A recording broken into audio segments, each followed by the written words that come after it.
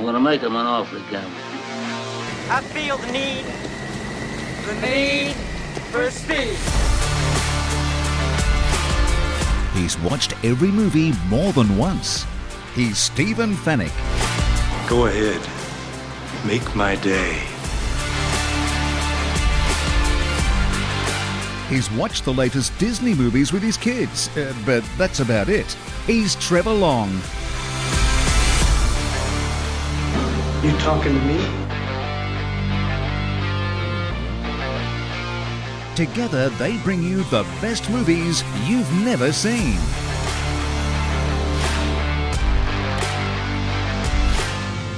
I will look for you. I will find you. And I will kill you. Rent, buy or stream the latest and greatest movies on Fetch.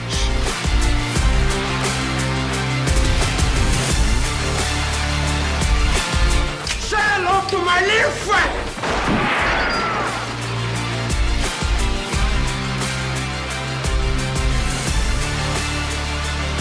The best movies you've never seen.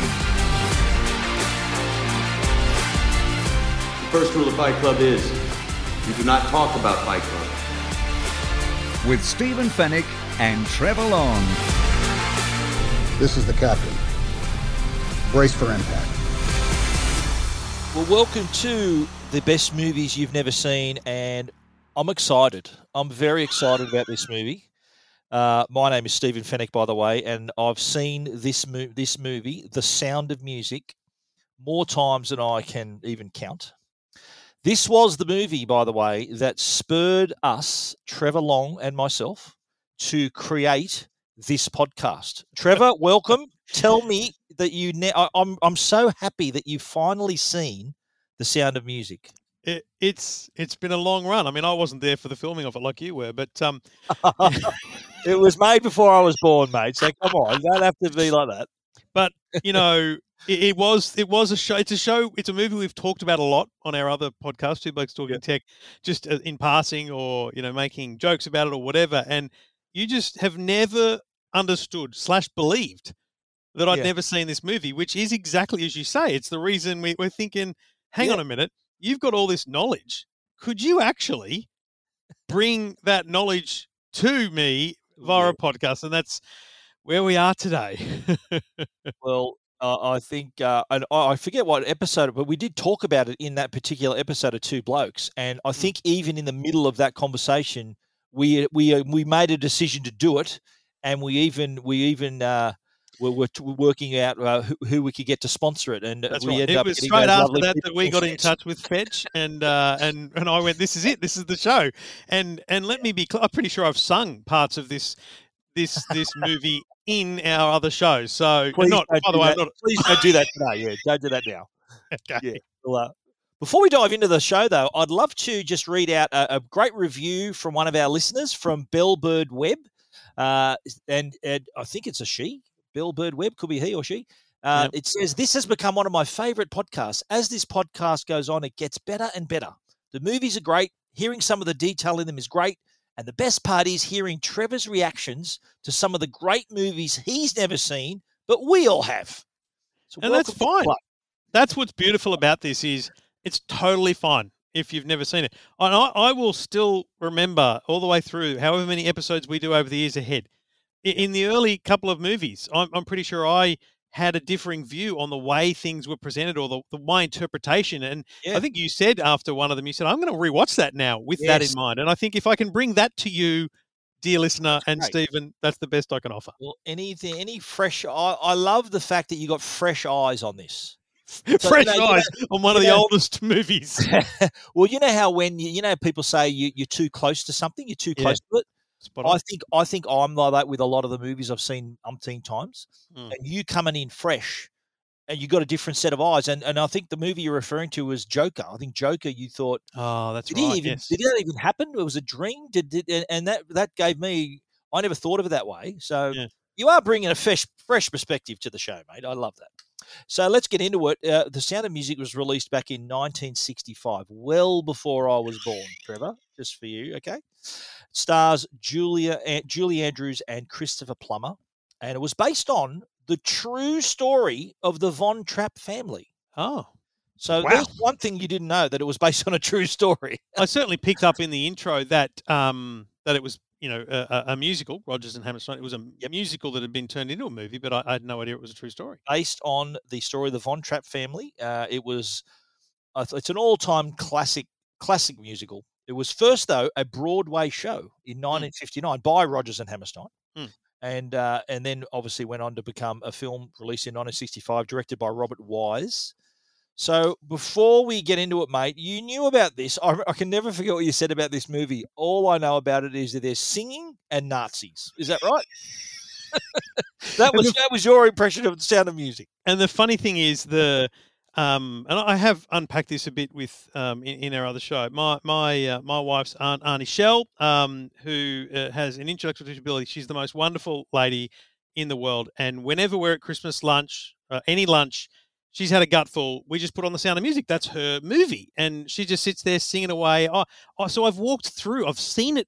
And so that's the Nazi thing's actually only a very recent thing, the last kind of 5 or 10 years, because I've seen a part where, I've seen it, whether it's a swastika. See the swastika. So right. That's the only twig I had of that. But, I obviously knew it was musically based because of all the songs. I've obviously seen the opening scene of her on the hills and stuff, but I legit had no idea what the storyline was. Like, if I was on Millionaire, because I use that analogy all the time, and they said, is it a story of this, or this? I would have said, I'll pass, Eddie. You know what? That is a good thing. From now on, I'm going to make up a millionaire question for you. That's what I'm going to do. Okay, from the next show onwards, I'll make a millionaire style question. That's going to be a new section where you got to answer the question before. Maybe I've got to answer it about the next week's show. Based on what you thought beforehand. Yeah. Okay, well, you know what? This movie there was a lot riding on this movie. The studio was 20th Century Fox behind this film, okay? And when the Broadway show opened in 1959, so Fox said, right, we need to buy the rights to this movie, which they did. They bought the rights back then for $1.25 million. But then what happened, 20th Century Fox produced the film Cleopatra, which was a massive flop, $40 million flop for the studio. And so they were committed to making Sound of Music. So this was like a do or die movie for the studio. And as we know, it was a home run. It was nominated for 10 Oscars and won for Best Picture, was Best Picture in 1965, one for Best Director for Robert Wise, won Best Sound, Best Film Editing, Best Music Score Adaptation, because remember it was from a Broadway show. Julie Andrews was nominated but didn't win. Robbed. Christopher Plummer, not even nominated. Oh, wow. For an Oscar. Considered by many, myself included, I reckon, to be the best musical film of all time. And I'm not alone when I say that, as I said. When it was first released, this is how popular it is. When it was first released on home video, it stayed on the charts for 5 years. Home video charts. That's how popular it was. Righto, we're going to dig into the movie now. This is what we call the last exit before the freeway. And if you haven't seen Sound of Music, which I would find that very surprising, you can watch it, though, on Fetch. And Fetch are proud sponsors of the best movies you've never seen, and we appreciate their support because it's perfect. It's the perfect match. It's a match made in heaven. If you want to watch these movies, all you got to do is look up your Fetch box. If you haven't got a Fetch box, you can buy them at major retailers or ring your internet provider, see if they have Fetch available, and do what I did. Just press the voice button and say Sound of Music, and it will show you the Sound of Music. You can then click to either watch it via their own movie store, or there's other viewing options for a lot of titles. There's over 9,500 movies to buy or rent. But on that movie title, you can see Rotten Tomatoes ratings, so you can actually get critic reviews. You can also curate from this. You could look at actors or actresses that were in this and find other movies they were in. There's a whole bunch of things you can do with your Fetch box. So a great way to watch movies, and we appreciate their support here on the best movies you've never seen. Alrighty, well, if you're still with us, we're gonna dive right in. We're gonna climb every mountain and get on with this thing. Okay, so you got that joke, which means that you know that's in the movie. Paid That's attention. good Yep. news. You pay attention. So now that you've seen it, mate, did it meet your expectations, exceed your expectations, or you're just, what's the fuss about? So because it had music in it, I was very nervous. I'm not a musical man. Like I'm not one for musical shows. Now, Okay. kids' movies with music in them are bad enough, right? Doesn't Cars Frozen. have music in it? Does Cars 3 have music in it? Yeah, but it's back. It's not singing. Whereas Frozen, there's is like a musical. There's actual Okay. singing in it, right? So I'm Frozen, talking about a you- musical. Right. Okay. So So you're it's not. saying you're not used to watching musicals with live people. Animated not- movies? Mate, That's right. I'm not a live fan. action? You're right. I'm saying I'm not a fan of musicals. Okay. Right. It would not be in my top 3 genres, even if I could name 3 genres. So coming into this, very nervous because you said to me, mate, it's a 3-hour movie or something. And I thought, oh no, You're not sure. like Yeah, it's 2 hours gonna 45, I think, yeah. going to be hard to push through. But so in terms of expectations, exceeded my expectations, probably doubly so, because Really good. the music worked. The music actually there was probably only one time I went, this doesn't need to be a song. Okay, that's the thing about it's like, dude, just script this. It doesn't need to be music. But even at the start in the convent, the nuns singing, that was just a really fun way to integrate music into a piece. It didn't have to be a whole bloody palaver. What But I most like importantly, I like the music. Sorry to interrupt you. What I No. like is that the music helped tell the story. spot It on. wasn't just there for the sake of it. It wasn't Well- say, okay, insert song here. It helped tell the story, I think. I think even more so, it wasn't the story. So my point there is there was an actual story here. This is what's blown my mind today is there's a story. Like there's a really strong actual story here of this woman, this man, this family, war. There's so much in it. I absolutely had no idea And there was you so had much in it. until I mentioned it a few minutes ago, you didn't realize this was based on a true story, did you? No. Right. Okay, Not at it's all. blown your mind already. We're just Mate, not even 10 This minutes in. this has been a huge day for me.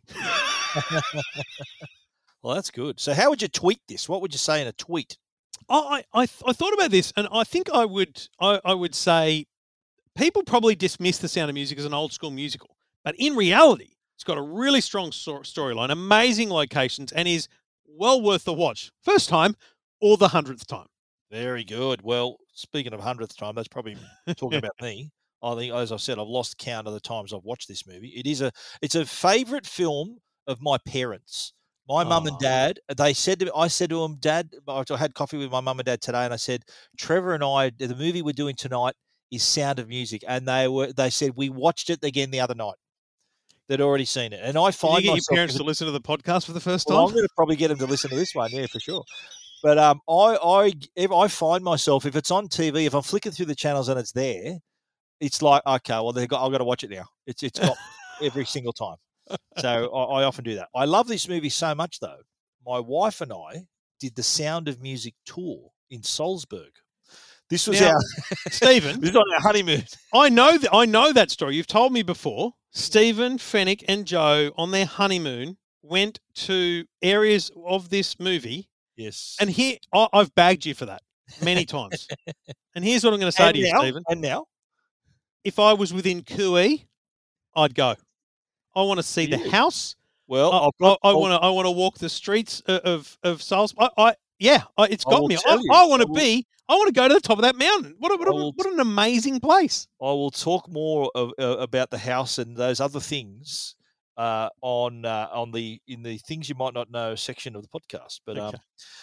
let's talk about the cast. Of course, Julie Andrews. She just finished Mary Poppins at the time of this, and hadn't been released in cinemas yet. So she just wrapped on Mary Poppins and straight on to Sound of Music. So she was still kind of an unknown quantity. I was just going to say, so Mary Poppins, huge. Sound of Music, huge. Yes. At the point of making this movie, she wasn't actually, a movie star. She was obviously known, but so you're saying those two things came out after they were both made, and actually, off she went. Amazing. Set her career up pretty well. Although before this, she'd starred in a Hitchcock film. She was in a movie called Torn Curtain, which I've seen, not a bad movie. She co-stars with Paul Newman in that movie. It's worth a watch. She's also, later in her career, she's still made the odd movie. You may have seen a movie she was in later on. Maybe your daughter or might have watched it, The Princess Diaries. Have you seen that movie with Julie? So she's in it with a young Anne Hathaway is in that. Yes, that's Julie Andrews in that as well. Christopher Plummer.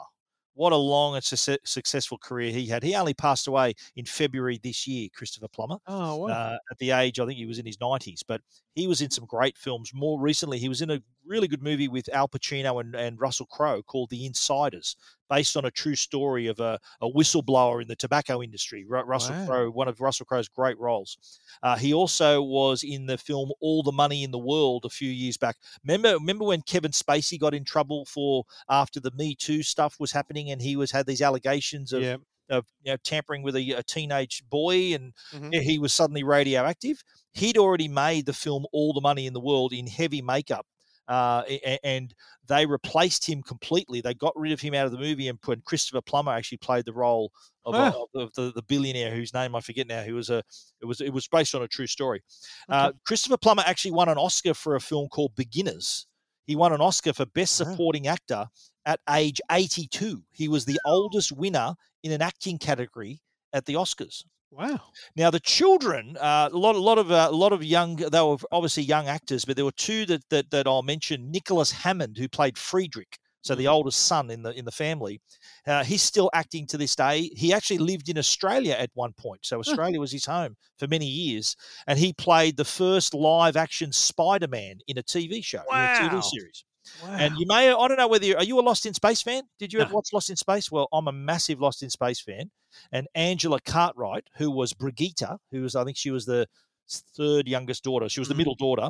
She was also Penny Robinson in Lost in Space. Wow. So there we have it there. So great cast. The kids, I think the children were great young actors. I think they all did a great job. It was, I really enjoyed the way they were played out, because you had obviously an older teenage girl who played this kind of much more mature character. It played perfectly to the characters. I don't know how hard that would have been at the time to the cast. Casting was great. It was very well cast. Yeah, right. But mate, let's dive into the movie. The hills are alive with the sound of music, with songs they have sung for 1,000 years. The hills fill my heart with the sound of music.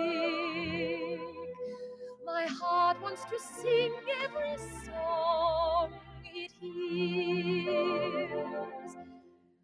So at that point, were you thinking, oh my God, what am I in for here? Or did you sort of think, that's nice. That's a nice little song. I tell you what I was impressed by was it was in your face from the frame one. After this kind of it was a long aerial shot. Remember, they were showing you all parts of Salzburg and Austria. Yeah, and it was beautiful. It was beautifully shot.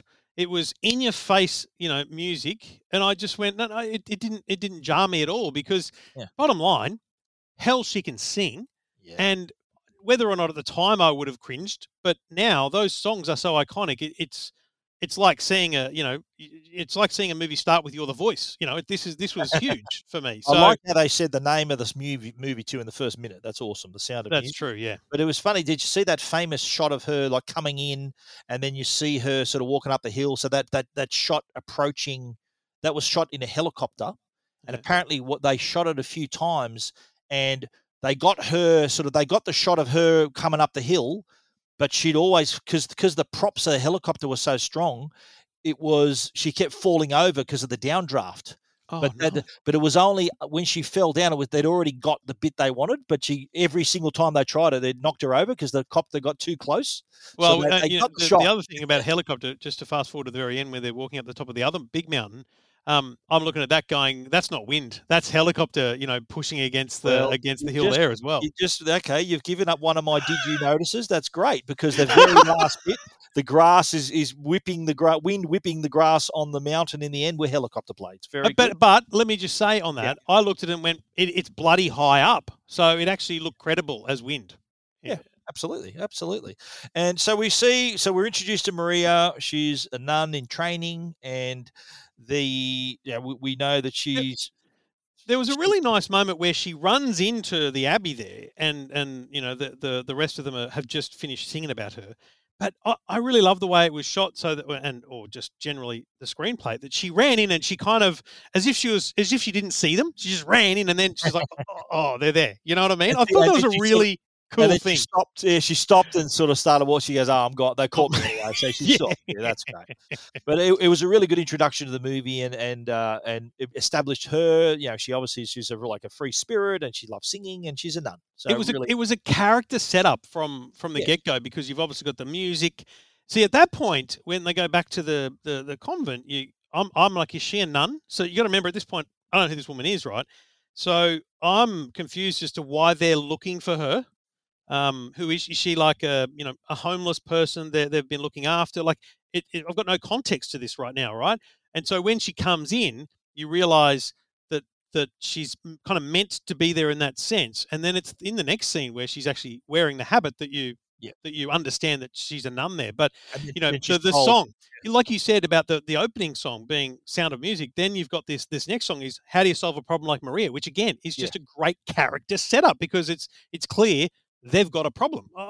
So good. That was excellent. And she obviously finds out that she's been asked to go look after the Von Trapp children, and she's told 7 children. She has 7 children. She thinks, wow, what have I got ahead of me? And then that beautiful sequence through Salzburg, and she catches the bus then to the Von Trapp house and singing. I think the song was "I Have Confidence," and she's sort of geeing herself up to think, I can do this.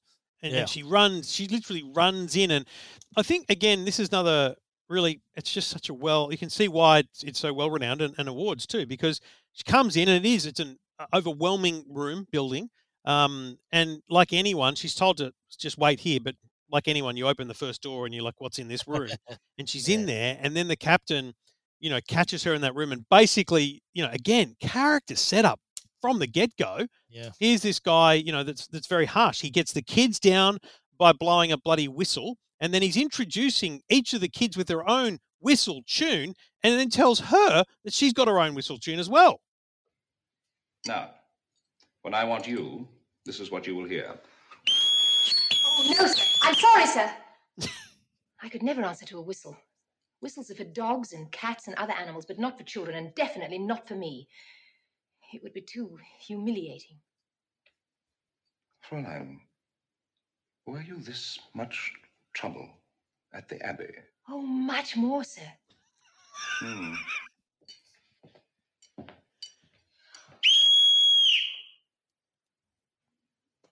Excuse me, sir, I don't know your signal.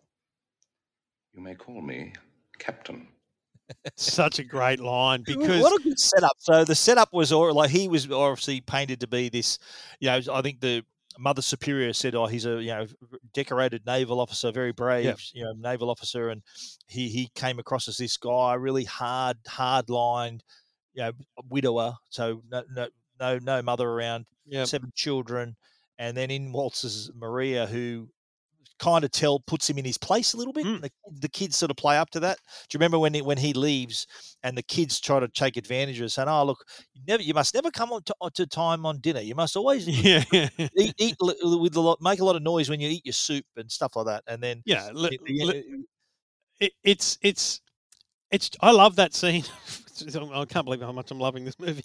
But I love that scene because of that very thing where she's just like turned it on its head. She's like, no, mate, you can blow your whistles at your children. She doesn't distinctly object to the whistle at the children, but she says it's for dogs, not for children. But she says, doesn't she say, especially not for me, it would be humiliating. And I think it's just this massive comeuppance for the guy. Yet he doesn't just, throw her out of the room. He just gives her a line, a very harsh line. And, it's a great setup, and then the kids put a frog in her in her pocket, and she freaks out about that. But really, again, that establishes this mentality of the what kids. What is she in for, sort of thing, eh? I like that line when she gets the frog out of her pocket and she screams and the frog hops out the door. The other woman, the housekeeper, she goes, "You're lucky." As with the previous governess, it was a snake. So you're thinking, what the hell? What's up with these kids? Yeah, it's a So great scene. the next thing we see is the dinner scene. So she is running late for dinner, so she's late. They're all sitting there waiting, and she walks in, and as she takes a seat, she sits on a pine cone. So she gets up and goes, oh, makes a lot of noise. She doesn't give up the kids that they put No. there. And the captain says, he goes, "Do you always make so much noise?" And then she starts saying, "Look, I'd like to just thank all of the children for making me feel so welcome." And she kind of guilts them all, Yeah. and they all end up being really upset. All the girls start crying, and the captain's saying, "Is this how we're going to have dinner every night with lovely indigestion every night if you're here?" So that was an interesting little meeting there. Yeah, it's a nice little scene because you've got all these complexities of when she walked in late, my first thought was, wait, so she listened to the kids? So you're left thinking, did she listen to the kids or because my theory was she listened to the kids in the sense that she wanted them to think. So she that trusted them, you reckon? That's right. She wanted them to think that she would do what they said. Yet in that literally the next moment, as you said, she doesn't give them up. So they've got this thing in their head where they're sitting here going, we've got this, we've got the next one, we've got a hook, line and sinker. And then she just throws the bait back in by not giving them up to the boss. Yeah. Very, very, That was very good. smart stuff. And so what we see here, I think there was a telegram delivered by young Rolf, the telegram dude, and I think the butler comes in and says, "Oh, there's a telegram," and then she says, "Oh, who delivered the telegram?" And he says, "Oh, I think young Rolf, I believe." And she asks to be excused, and then goes down to meet him. And doesn't specifically get excused, by the way. There's just a lot of distraction, isn't there? He does the bolt from dinner for sure. But then it's obvious that there's a little bit of a romance between the two. Yeah, she likes the guy, and she goes down, and I think they have their first kiss as well. So, but in the meantime, remember they ran into the gazebo, and the gazebo, by the way, was on the House Sound of Music tour. So I actually saw that gazebo. It's on someone's property, but they let us in to see it. And then the thunderstorm comes out, and then she has to sneak back in the house, and she climbs up through Maria's room, and she sort of says, "Well, how the hell did you get up here?" She goes, "You climbed up there." And then she said, I think what Brigitte can climb up with a jar of spiders. Spiders? She said, "What?" But it was a thundery night. And so the first, I think the youngest girls came in. They were a little bit scared of the thunder. And then the boys who were pretending to be brave, they bolted in as well. So eventually all the children, I think Liesel's in getting changed out of wet clothes, and all the children are on the bed. And she asked them, they said, "Well, what do you do when you're scared?" And she says, "I think of my favorite things. Raindrops on roses and whiskers on kittens, bright copper kettles and warm woolen mittens, brown paper packages tied up with strings. These are a few of my favorite things. Cream-colored ponies and crisp apple strudels, doorbells and sleigh bells and schnitzel with noodles, wild geese that fly with the moon on their wings." Schnitzels with noodles. Have you ever had schnitzel with noodles? No, but I'm prepared to give it a crack. Is that a thing? I'm prepared to give it a crack. If she's into it, I'm into it. Brown paper packages with string, I don't mind that either. Yeah, we get a few of those. Yeah, we get a few deliveries. The interesting thing about this scene is it creates the first real impression of bonding between the what's the title they give her? The governess. Between the governess and the kids, but it also then brings back the combat between the father and the kids and he storms Maria, in because he storms in going, "What the hell's going on here? Bedtime." Yep. There's rules. Didn't hear me tell you the rules and that kind of stuff. So you do have this conflict in your head about how that. Like I'm thinking, how is this playing out? Because we also know by now that this guy is going to nick off in the morning. He's obviously got job or duties or something going on. A woman in another city in Vienna. Yep. And so you're thinking to yourself here, so she's in for it because this bloke's going to leave her on her own with these kids. So she needs that rapport, and she knows that too. Like she knows she needs the rapport, but she also, like, he bagged her heavily at the start for what she was wearing. She said, "I can make my own clothes if you get me fabric." She does that. Then she asked for fabric for the kids, and he says, "Nick off," basically. But she looks at the drapes, the drapes on her the curtains on the windows. And you can see that she's obviously thinking about making. Yeah, the housekeeper had told her the drapes are going to be replaced. She goes, "Why? They look fine." And then she gets the idea. Yeah, and they were funny looking drapes. So they were like green patterns and not really sort of clothing. It didn't look like clothing material to me. You know, they were thick drapes. But leaving that aside, she actually does make clothes for all the kids. They go into Salzburg, and you can just see there's this great rapport. And this is a really important scene because they're willingly with her. They're happy. There's a lot of good stuff going on. But the most important thing for me in this whole movie, I could have stopped watching at this point, is this song. This song. A deer, a female deer. Ray, a drop of golden sun. Me, a name I call myself. A long, long way to run. So, a needle pulling thread. La, a note to follow. So, tea, a drink of jam and bread. That will bring us back to dough. So you now know what that means, don't you? I know that song by heart. Like, I can smash that one out. But I had no idea why it existed. And I think for me, this is why this movie now is really fascinating to me, because I now understand she said to them, you know, singing is a wonderful thing to do. And they're like, we don't know how to sing. And so she's going to teach them how to sing. And so this is her way of teaching them how to sing. And so the whole song now just has proper context. I mean, how ridiculous that a movie that's, I don't know how many decades old now, now has context for me. A song that I've heard all my life has context. And I literally had no idea why she was singing this song about notes. Yeah. But now I know. She was giving them the basics, teaching them the basics and what you can do. Because now you know all the notes, you can mix them all up and do all stuff. I mean, plot hole, but they picked it up quick. They also were very well choreographed as a family. Of course. Speaking of which, they were sort of this scene was just a beautiful Salzburg postcard. It was a lot of the tour that I did was all in these locations where they were singing. There was a scene around a fountain, and they were coming up these steps and gardens. So a lot of that you see on this tour, which was really cool. But the next part that we get to is, and you got to remember the scene where, and so that little sequence, that little montage, if you like, I think that wasn't just one trip to Salzburg, because they were wearing different clothes at times. So That's right. That was while the dad was away. I think that was sort of that period of time. But also establishing that she wasn't just, because remember, there's a bit in the early part of the movie where he says their routine is to go out and march, basically. March around the grounds, do their study, focus. The kids don't play. Even the housekeeper reinforced that to them. You know, go out and do your march, kids, and stuff like that. So this scene establishes not only the rapport, but it establishes that they're doing things far beyond what they would normally have done, and there's obviously bigger smiles as a result.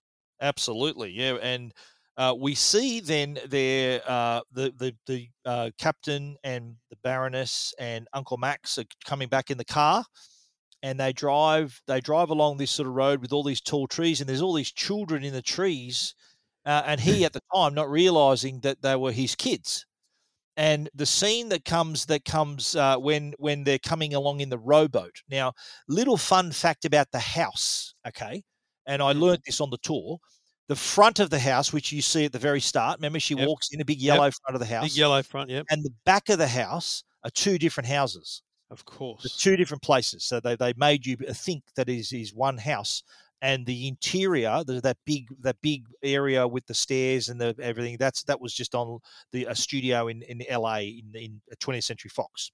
So that was sort of how the house was made up. But it was that I actually saw that gate and that part of the water where they fell in on this tour. And the children are coming back they're rowing back towards the house, and they spot the dad, remember? And they all yell out and wave, and they all fall out of the boat. Now, fun little fact. Now, you remember the youngest girl, Gretel? Her name was Kim Carafe. She was 5 years old at the time. Now, if you I've watched this many times to notice this. If you take a look at the movie, apparently she didn't know how to swim. So the producer said, right, to Julie Andrews, said, look, you got to look after her. When you fall in the water, grab her because she can't swim. Now, you watch the movie closely. She falls backwards out of the boat. The boat rocks, so she falls away from the house. Yes. And young Gretel falls towards the house. Yes. So she's on her own. So they had to cut that, and then they rescued her out of the water, and she ended up spewing up water, and it was an interesting little incident on the set there. But she Wow. couldn't swim, so it was they had to rescue her at that point. But it was an interesting scene, and this was obviously the first time the children had met the Baroness. Yes. And do you remember? Yeah. It was funny when the kids are all standing there soaking wet in their drapes, and then these are my children. He was kind of half embarrassed introducing them. Yeah, But it was he doesn't hold back though. He introduces them, even though you can tell he's thinking, "Am I really what am I introducing these doing?" people?" He refers to the drapes as well. He refers to what they're wearing, so that he's disgusted at that. It's again another pretty full on scene for him. But it's again another disappointment. Like Maria's disappointed him again, and she's talking about like they were walking around. He asks about, that's one of our quotes that you hear later about the drapes and going around Salzburg. But she suddenly tells him that the kids, he's not noticing his children. That they have an almighty argument. Oh, please, Captain, love them all. I don't care to hear anything further from you about my children. I'm not finished yet, Oh, Captain. yes, you are, Captain. Fräulein. Now, you will pack your things this minute and return to the Abbey. So he's basically given her her marching orders. Yep. She sort of crossed the line, sort of talking about her kids and how Liesel's a woman you haven't even noticed, and Kurt is hurt that you don't give him attention, and he sort of tries to act like a man to cover it up, and pretty much everything a father doesn't want to hear, right? Like it's a solid bunch of things that no father would want to hear. It's kind of the hard truth. Yeah, the hard truth that he's hearing from this person who's been around for a matter of days or however long she's been there. But it was the point where, oh wow, she's got some pretty gutsy what she's saying to this bloke who's supposed to be this feared, revered captain. Because in this scene, the Baroness has realised this is going to be a dressing down, and she's like, "I'm going to get out of here. I'm going to leave you two to it." So the kids are inside getting changed because they're all wet. Maria is dripping wet, but getting a dressing down from the captain, but giving it back as well as she can. But then, and this is again a really such a well done thing. You've got this moment; it just hinges directly into another part where you've got this sound of kids singing, and he's like, "What's that?" Like it kind of interrupts the argument where him's like, "What's that noise?" And she goes, "I taught the kids to sing.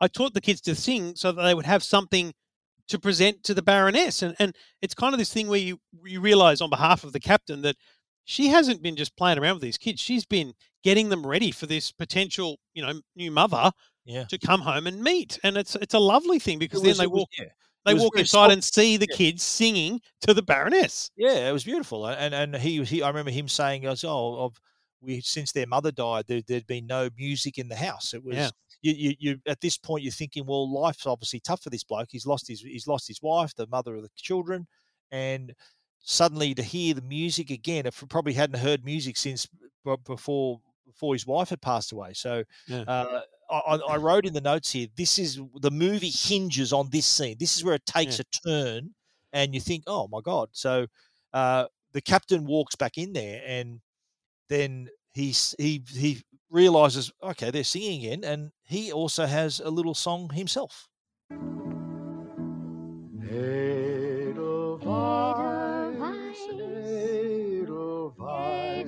Edelweiss, every morning you greet me, small and white, clean and bright, you look happy to meet me. Because that's the oldest daughter, isn't it? That's Liesel, doing the harmonies with him. But this was like he kind of dusted off the cobwebs and sort of did something that he hadn't done for a long time. And the kids all hugged him, and he was sort of there was a breakthrough. They made a bit of a breakthrough here. And, massive breakthrough for him in so many ways, because I thought that's why it was so nice to have Liesel sing with him, because it was like him realizing he had this connection with his kids that he hadn't utilized, music.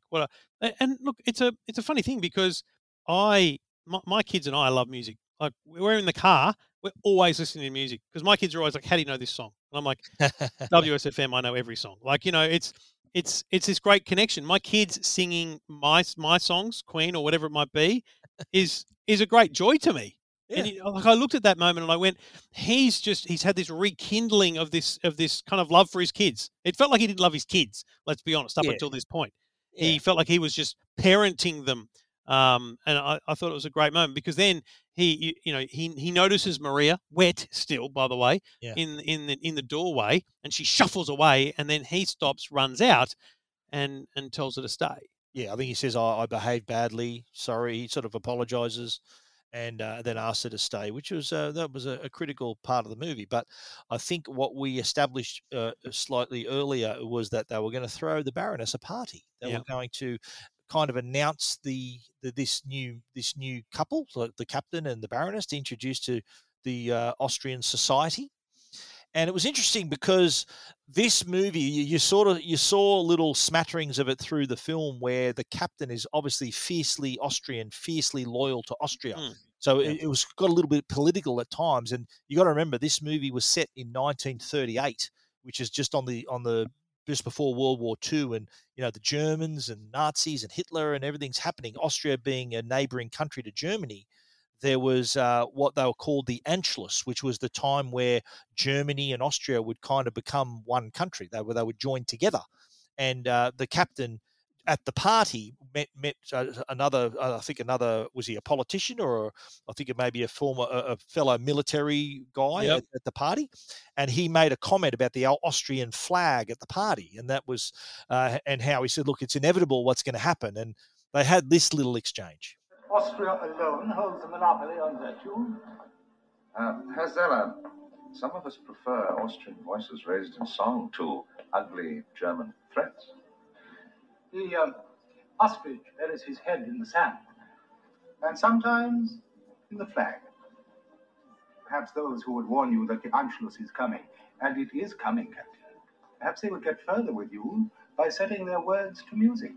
If the Nazis take over Austria, I have no doubt, Herr Zeller, that you will be the entire trumpet section. It's a great line. Nice little payout. But you got to remember, just before this too, the kids sang their "So Long, Farewell, Auf Wiedersehen." Like that was cute, wasn't it? And it was lovely. But the thing about the political stuff in this, at this point, I'm not getting it. Like I'm not a history buff. I don't understand Austria versus Germany versus. I don't get any of that stuff. So at this point, all I'm establishing is there's kind of two sides to something. That's what I've established at this point, is there's two sides to something, and clearly the captain is staunchly going to defend his side. He's going to stick to his guns, and I think that was well established here, no matter what you knew about history. Yeah. I think Max even said a couple of things about, what's going to happen is going to happen, and then he turned around and goes, "Don't say that." He goes, he fiercely believes in Austria, and he was the optimist, had the optimistic view of things. But a lot happens in this party. So the kids have gone to bed. The captain tells Maria, you know what? And before this, by the way, they had their little dance. Remember, the kids. Maria was looking after the children, and they traditional were Austrian dance, wasn't it? And then she, I think, was dancing with Friedrich. And then the captain sort of comes out and goes, "Oh, can I cut in?" And then the captain and Maria do this waltz. And it's a beautiful dance. And you see there's something happening there. There's a bit of chemistry. This sort of scene where I think the Baroness is even looking from the doorway. And then Maria and the captain are looking into each other's eyes. And the kid says, one of the kids says, "Oh, your face is all red." She's blushing. And she's horrified. She's thinking, "Oh, my God, what have I done?" And the captain tells her shortly after, saying, "Look, if you want to stay for dinner, of course you can stay." But she goes, "Maybe you want to get changed first." She had nothing to wear. Yeah. And this is where the Baroness swings in. The Baroness sort of, I think, half defending her territory a little bit here. Oh, yeah. She says, the captain could hardly take his eyes off you, and all of this. And she was sort of guilting her out a little bit for her feelings. And the Baroness said, "Look, she goes, do you really?" Maria sort of was thinking, "What you mean?" She said, "Oh, the captain couldn't take his eyes off you," and she was half embarrassed, thinking, "Oh my God, I didn't mean." That's the critical thing. I don't know what to do.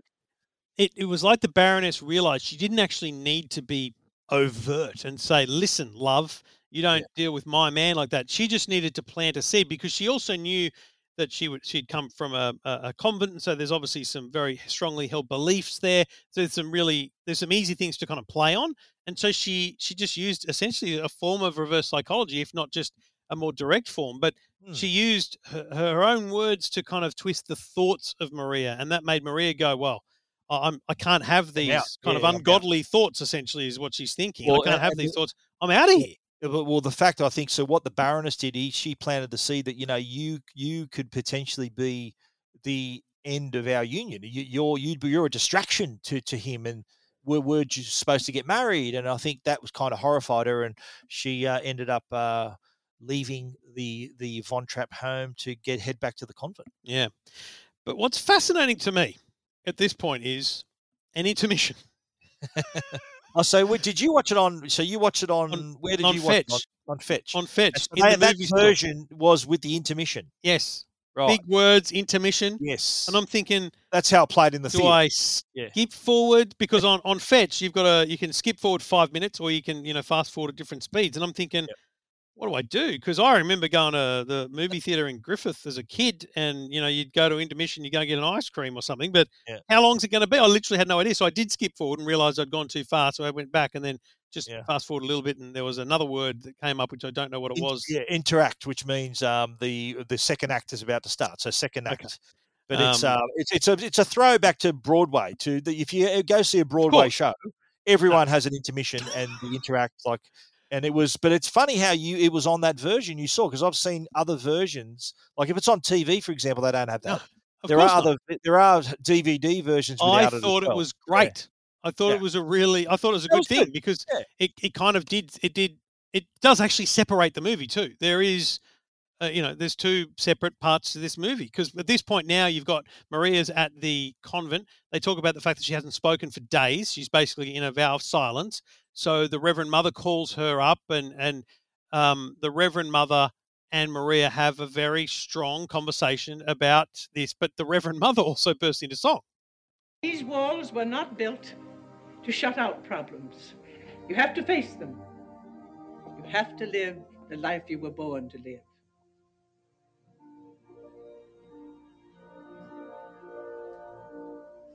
Climb every mountain, search high and low, follow every byway, every path you know. Climb every mountain. I've got goosebumps, mate. I love that song. That's a beautiful song. Really?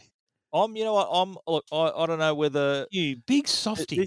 This movie I watched with just the biggest smile on my face, because all the music is really lovely. It's beautifully sung, and like I said, helps tell the story. Like Climb Every Mountain. That's kind of the Sound of Music version of the Rocky theme. Where you got to get out there, you got to have a go. I was just going to say that. This is the thing about this Reverend Mother, right? You think, obviously, I don't have any idea what goes on in places like that, but you assume this woman is this, all powerful in the convent, but she's actually a guiding light for these people, right? And so for Maria specifically, who is lost, she's lost. Yeah. She came into the convent having seen in through the gates as a younger woman and wanting to be there, but never really found her place there. And I think the Reverend Mother knew that. The Reverend Mother knew full well she didn't fit in. She was a free spirit. She always wanted to go and sing and run in the hills.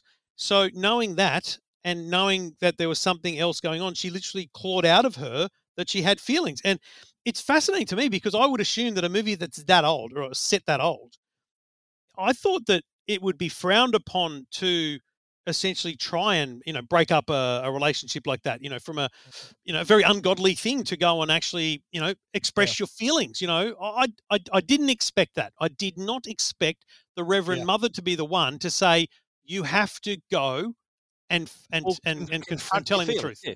I think it was she didn't say confront him, does she? She says confront your feelings. Yes, that's right. And she obviously had a lot of affection for the children as well. So she, at the very least, she could be with the children if she can't be with the captain. So I think that was something there as well. But the fact that she's come back, and the Baroness, over the years, and I've read a lot and heard a lot about this movie, about how the Baroness is perceived in this movie. Yeah. And a lot of people perceive her on first or second watch as being really manipulative and sort of scheming. She's kind of the villain. That's me. I'm there, Well- mate, all the way through. Her Yeah. facial expressions, her behaviour, all the way through. There is a point actually in the next scene we're going to talk about where she talks about plenty of people would want it just for her money, or she could just find someone just because of her money. I don't know. She never, even though she's a beautiful woman. This is the fascinating thing about the casting here again.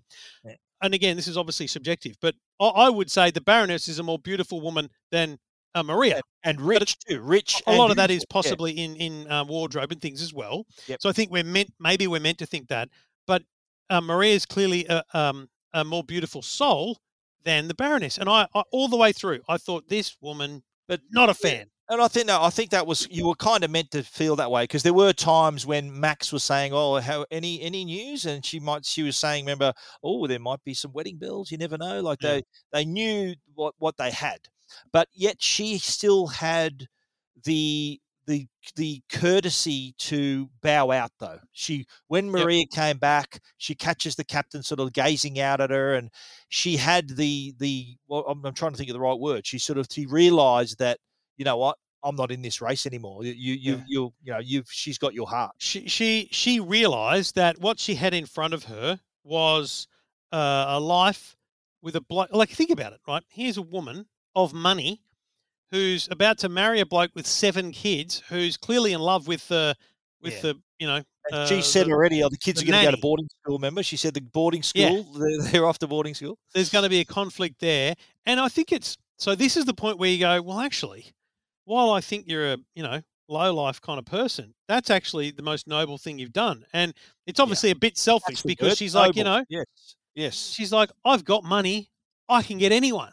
So I don't need this, even though this would be lovely. And like, it's clear she would be very happy to marry him. It's not like she doesn't love him, but she concedes. His heart's not in it. His heart's not with her. Like, yeah. I think I love the line where they're on the balcony and she's sort of saying to him, "Look, no hard feelings. I know you love her." And I think the line she says, "Yes, I know there's a woman out there who I don't think's going to become a nun. She's going to be a nun now." Like, so he realizes, and then he goes straight out. He's out there to talk to her. Yeah. Yeah, and they pretty much cut very quickly to the wedding, because I like that. Here's the crazy thing about this movie: at 2 hours 45 or whatever it is, it's actually really pacey. Yeah, like, it's not slow. It's not happening. Like, you're right. Yeah. If you were told to cut it to 2 hours, you just have to say, "Nah, we'll take it to another studio." Do you know what I mean? Like, it's. Yeah. I don't see how it's possible. I'm glad you're saying that. I'm glad, because I feel the same way. There's a lot in this movie, a lot of story to tell. Well, a lot of changes to happen. What's fascinating is you could end it here. Yeah, possibly. Yeah, you could end it here because actually the story of the captain and Maria is ended. It's closed. She's got the man, he's got the girl, the kids have got the mum. Like, actually, at that point, it could end. Happy and end. The only thing lurking is all this Austrian flag stuff, and you're like, what is it? What was all that about? Yes, well, we find that out. They go on their honeymoon, and then they return. And remember, they see the Nazi flags on his house, and before the kids arrive, he's torn the flags down and try to hide it from them. And he's obviously, Austria has fallen to the Germans, so they're all apparently at the time. In my research, I found that the Austrians actually welcomed the Anschluss, as they called it. They welcomed it. Everyone thought, beauty, bring it on. Germany, World War II hadn't started yet. And so they saw Germany as like an ally. So the perception of that everyone hated the Germans in the movie, you kind of meant to feel that way from the captain's point of view. But in reality, and we'll get into that a little bit later, the fact v fiction, but in reality, the Austrians actually weren't too fussed about the Anschluss, and they were quite happy about it. But you can imagine someone of his stature, of his loyalty, given he was in the armed forces, you can imagine, even if that was scripted as part of the movie, you could still imagine him really having these, feelings of loyalty to absolutely. true Austria. Yeah. We find too that he's been called to duty in the Third Reich's Navy. So he's thinking, well, he's just come back from his honeymoon. This is supposed to be the happy ending, but we realise, he's been kind of drafted into the German Navy. It's like a whole other storyline. Yeah, it does. It has its own little section here, you're right. But they decide, though, to remember, he was against the kids singing in public and going to the festival. Yep. But suddenly, they're singing in the festival. He's got a plan. He's got a plot. He's he's decided that that's going to be their way out. And at that point of the movie, all you're doing, because you know that he's not going to go with the Nazis, you know he wants out, and so this whole singing thing, he's obviously got a plan. And they actually drag this out really well, but not extended, because they let him sing. There's awards and stuff. There's all these things happening, and then it's not until the very end of the kind of ceremony that they've gone missing, and that's when the old mate, who's what's the part earlier in the movie? You'd play the trumpeter in the third whole right, trumpet section. Yeah, the whole trumpet Herzella, section. his name is, He's like, hang on a minute, where are they? And so the chase is on. And actually, I like this scene. It's really well done, because they're off. They actually, hide in the I cemetery, assumed. Remember they're in the cemetery with behind the gates. I actually saw that on the tour. I assumed they had a getaway, right? I assumed they had a plan, but their plan was to go to the abbey, Convent, to the nuns, to the convent, which didn't strike me as a very good plan, because hang on, you're trapped now. You're in the bloody you're trapped with Nazis on the streets. Like, it didn't make any sense to me. But what about how they're they're hiding? Remember the torches were sort of trying to shine behind they were hiding behind the big gravestones, and then one of the little kids says, "Is now a good time to sing about our favourite things?" Maybe not. No, keep it down. Which is a great moment, because it's like she has it's reminded you would, if you're the governess, you're like, oh my God, she remembered this is what you do when you're scared, and she's but again, fact v fiction or even plot holes, keeping that many kids that quiet, I don't know. Yeah. What about how Rolf remember he was the messenger boy who Liesel had she was in love with him or had a crush on him, and there was another scene, I think, when he got back from when the Baroness came home, and Rolf, remember, was throwing rocks at the window, and then Rolf saw the captain and he goes, "Okay, you've delivered your message, get out of here." And then he says, "Heil Hitler!" And then remember he does the bolt. Yep. And he was the one who kind of literally blew the whistle on him. Remember, at the end there. But again, it's played really well, because once Liesel realizes it's Rolf, she appeals to his better nature not to do it. The captain goes out, and you kind of think they've won him over, and they manage to get the kids and everyone away. But then he changes his tune and he does blow the whistle. But it's interesting, because he calls him a boy. He goes, "You're just a boy." He got insulted by that. That's right. Yeah. But he doesn't bring up the Liesel thing, because you would assume the captain doesn't recognize him from the rock throwing incident, stuff like that. Again, it's little things you could have scripted in that would have made no sense. It wouldn't have felt real if he had recognized him, which I thought it was well played. Yeah. A fun little kind of, escape in the car. It's a great little cars. Like, I love the cars in this. There's an old Audi, and there's some beautiful cars in this. They're driving this little Mercedes from the house. And then they're off.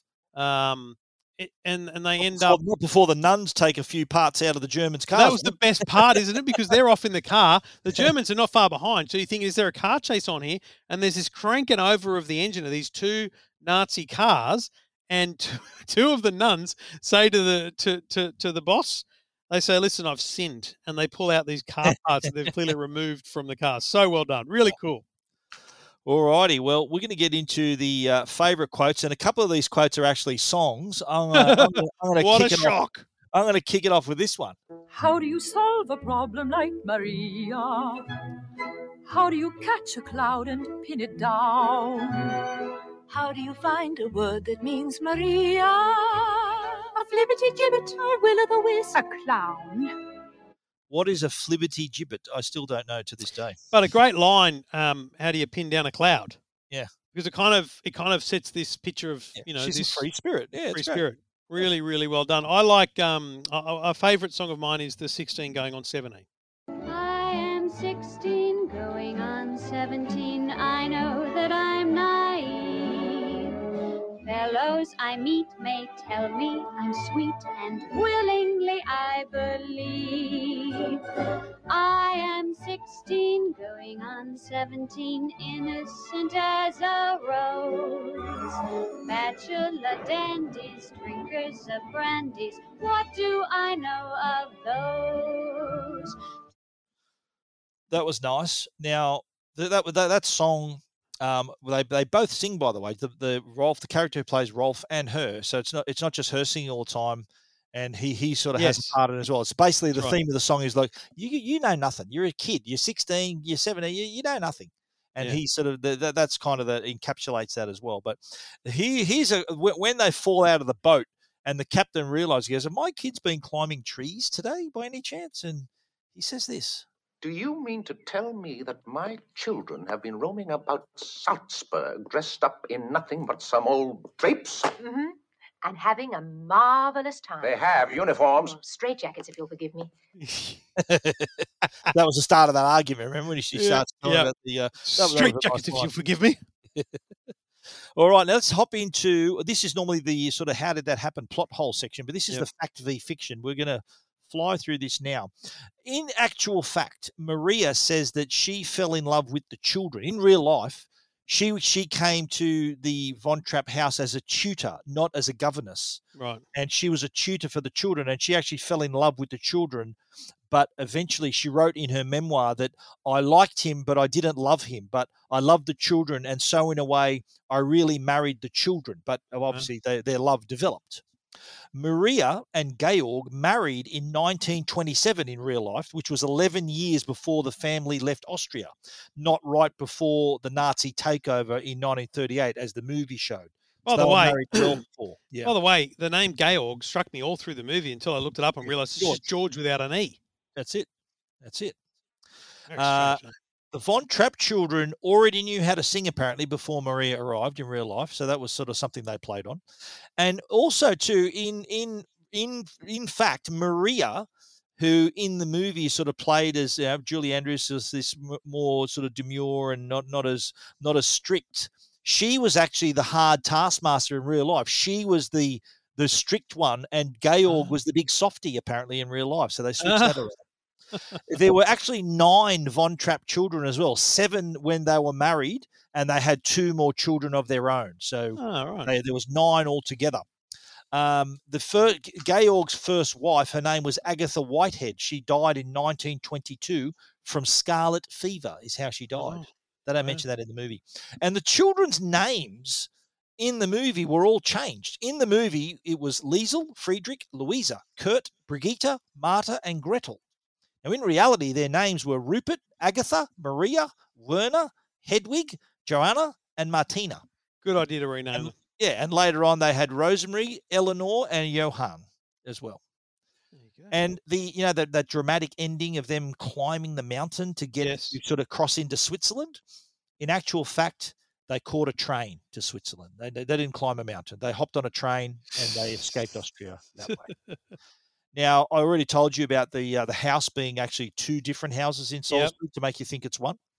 So that was part of that we've already mentioned. But the Maria Von Trapp sold the rights to her life story to make this movie for the princely sum of $9,000. What? That's what she got for selling it. She wrote, her book was The Story of the Von Trapp Family Singers, was published in 1949, and there was a lot of interest to buy the film rights, and they got the Von Trapp family they were a little bit strapped for cash, and Maria sold the rights to a German movie producer for $9,000. So that's what she got for her story.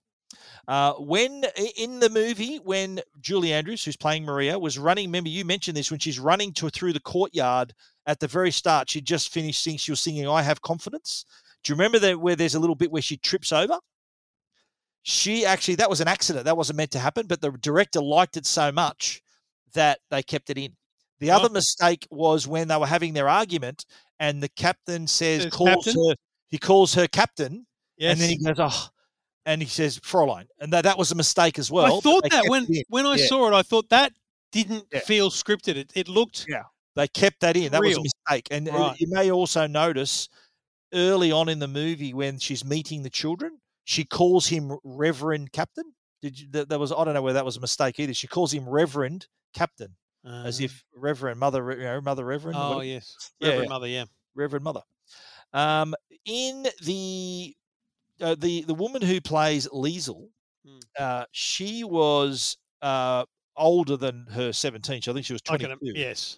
But there was apparently when she was filming the song, remember she was filming 16 going on 17 in the gazebo? I remember they were hopping across the benches and jumping around. Remember the guy was holding her hand. She was sort of running along and jumping between the gaps of the benches. Yep. She apparently twisted her ankle. She fell through the glass in the gazebo and injured her ankle. Oh. So if you have a really close look, you'll see that she's wearing a bandage on her leg that's covered in makeup. So she's actually bandaged. If you have a really close look, you might notice it in the scene. Oh, wow. Now, filming took place over a fair amount of time. I think it was like 12 weeks of filming in Salzburg. And Friedrich, who was Nicholas Hammond, apparently he grew 6 inches in that time. He had a bit of a growth spurt. And it was actually 6 months of shooting they were there. And he had to be shorter than Liesl, but taller than Louisa. Remember how they were to demonstrate their age? So what they had to do, they had to have lifts in his shoes. But by the end, his shoes were off, and Liesl had to stand on a box to sort of get the height right. For all there. All righty. Did you notice when Georg and Maria, the scene where they confess their love for each other and they have their first kiss, and you noticed it was shot in silhouette, so you couldn't see their faces. It was a silhouette. Oh, yeah. Now, the reason for that, apparently, there was a light that was making this funny noise, sort of making a raspberry sort of noise, this light, and Julie Andrews had a fit of laughter. She had the giggles, and that she couldn't compose herself, and they said, right, let's just shoot the silhouette so you can't see her smiling or doing anything. So they shot that in silhouette because she couldn't stop laughing, apparently. She had a fit of giggles. Now, I hope you're a car man, right? So you would have noticed this. Do you remember the bit where they say, they're having car troubles, Captain? Remember they're pushing the car? Yep. And then the SAS officer comes over. He says, okay, can you help the captain with his car? And he gets in, and did you notice it was a right-hand drive? That's true. Yeah. Yeah. So it was a right-hand drive, but that was actually accurate because Austria went from driving on the left to driving on the right only after the Anschluss. So when they were joined up with Germany, they decided, right, we're all going to drive on the right now. But at the time, because it's a left-hand drive, we drive on the left-hand side of the road, like here in Australia, the steering wheel had to be on the right. So a lot of people picked that up as a mistake, but it was actually accurate. I think that was a little You've already picked this last one about the wind whipping up the grass as they're climbing over the mountains. That was actually the blades of a helicopter that caused that. I think it's credible, though. That's okay. I forgive them that. That is pretty good. There were not many drones back then, so they had to settle for the helicopter. Yeah. But okay, mate, we're at the end of the show now. Let's have your wrap up and your rating. I genuinely enjoyed this movie. I didn't get time to sit and watch it with the kids. I had to just watch it on my own. But I can see us watching it as a family again. Has your wife watched this? Has your wife? Oh yeah, mate. Absolutely. She would have seen it with her aunt. Yeah. And I think on her own a million times. Like again, she's better tuned. Trevor's watched The Sound of Music. I don't believe it. Mission accomplished. Mate, this is a 9 out of 10 for me. Wow. Yeah, I think this is close to a 10 out of 10 for me. I love this movie. Yeah, I'll watch it many more times. I'll repeat what I said at the start. Yeah. The fact that it had such great storylines, several, just made it a better thing to watch because I just thought it was going to be about a woman singing songs to kids and winning their affection. I get what it could have been, but I also find it fascinating, as I said, that you could have ended the movie after the wedding and you could have left all the Austria stuff out. You could easily do a director's cut of this that doesn't have anything to do with. Like in cancel culture, they might, maybe one day they will, where there's nothing to do with the war in it or something. But you could almost easily remove all that stuff. You could, yeah. There was that thread though. He was sort of talking about this, and you knew it was coming. It was kind of a thing that was inevitable. That was going to happen, and yeah. No, you're right though. It is a distinct different section of the movie for sure. Yeah, it's a whole other arc. Well, I'm really happy that you finally watched this, and I'm even happier that you liked it. That was I'm very pleased with that one. This could have gone one of two very strong ways, and it's landed well for you, mate. We might put it on in the Tech Guy Theatre here one night for you to see it properly, mate. Big screen, good sound. We'll do it properly. Anyway, that's the end of The Sound of Music. I'm glad that we could take you through that. I'm glad Trevor liked it too. But next week, looking forward to next week's show. Again, another film based on a true story. A little bit more recently, though. The Wolf of Wall Street, starring Leonardo DiCaprio and directed by the great Martin Scorsese. So you better get ready for that one. That's a 3-hour movie, by the way, so give yourself plenty of time. Yeah, Martin Scorsese doesn't make short movies. And you know what? It's worth every minute. You need that minute. A lot happens in this movie, which you've never seen before, have you? You haven't seen stuff. I feel like this is a plain one. There's definitely bits of it that I know. I don't know the story, but there's bits of it I've seen, but not. I couldn't rewrite the story for you. Looking forward to it, mate. Looking forward to it. As am I. Thank you very much, everyone, for listening. That is The Sound of Music. Trevor Long has finally watched The Sound of Music, and I've watched it for the 400th time myself. Have we done ourselves a disservice by watching it now and not saving it for like 2 years down the track at the point? No, we'll watch it again. We'll do a rewatch. So you can have a second watch at it. But in the meantime, mate, you've got your homework for next week is The Wolf of Wall Street. As I hope you guys listening will also maybe give it a watch before our show next week. And also leave us a rating if you like the show. We'd love for you to give us a 5-star rating on Apple Podcasts. We'd love to hear from you guys, and this is why we enjoy hearing your feedback. Even if you like, maybe even suggest some movies you'd like us to cover. Absolutely. So we're open to suggestions. If there is a particularly good movie you'd like us to cover, I have already mapped out quite a long list of movies for us to get through. But if enough people suggest Cars, we will watch it. I'm pretty sure, though, the movies that people are going to suggest are on my list. I'll be very surprised if it isn't. All but right, anyway, mate. that's the show. Thanks a lot, Trev. Chat to you next week. Talk to you then.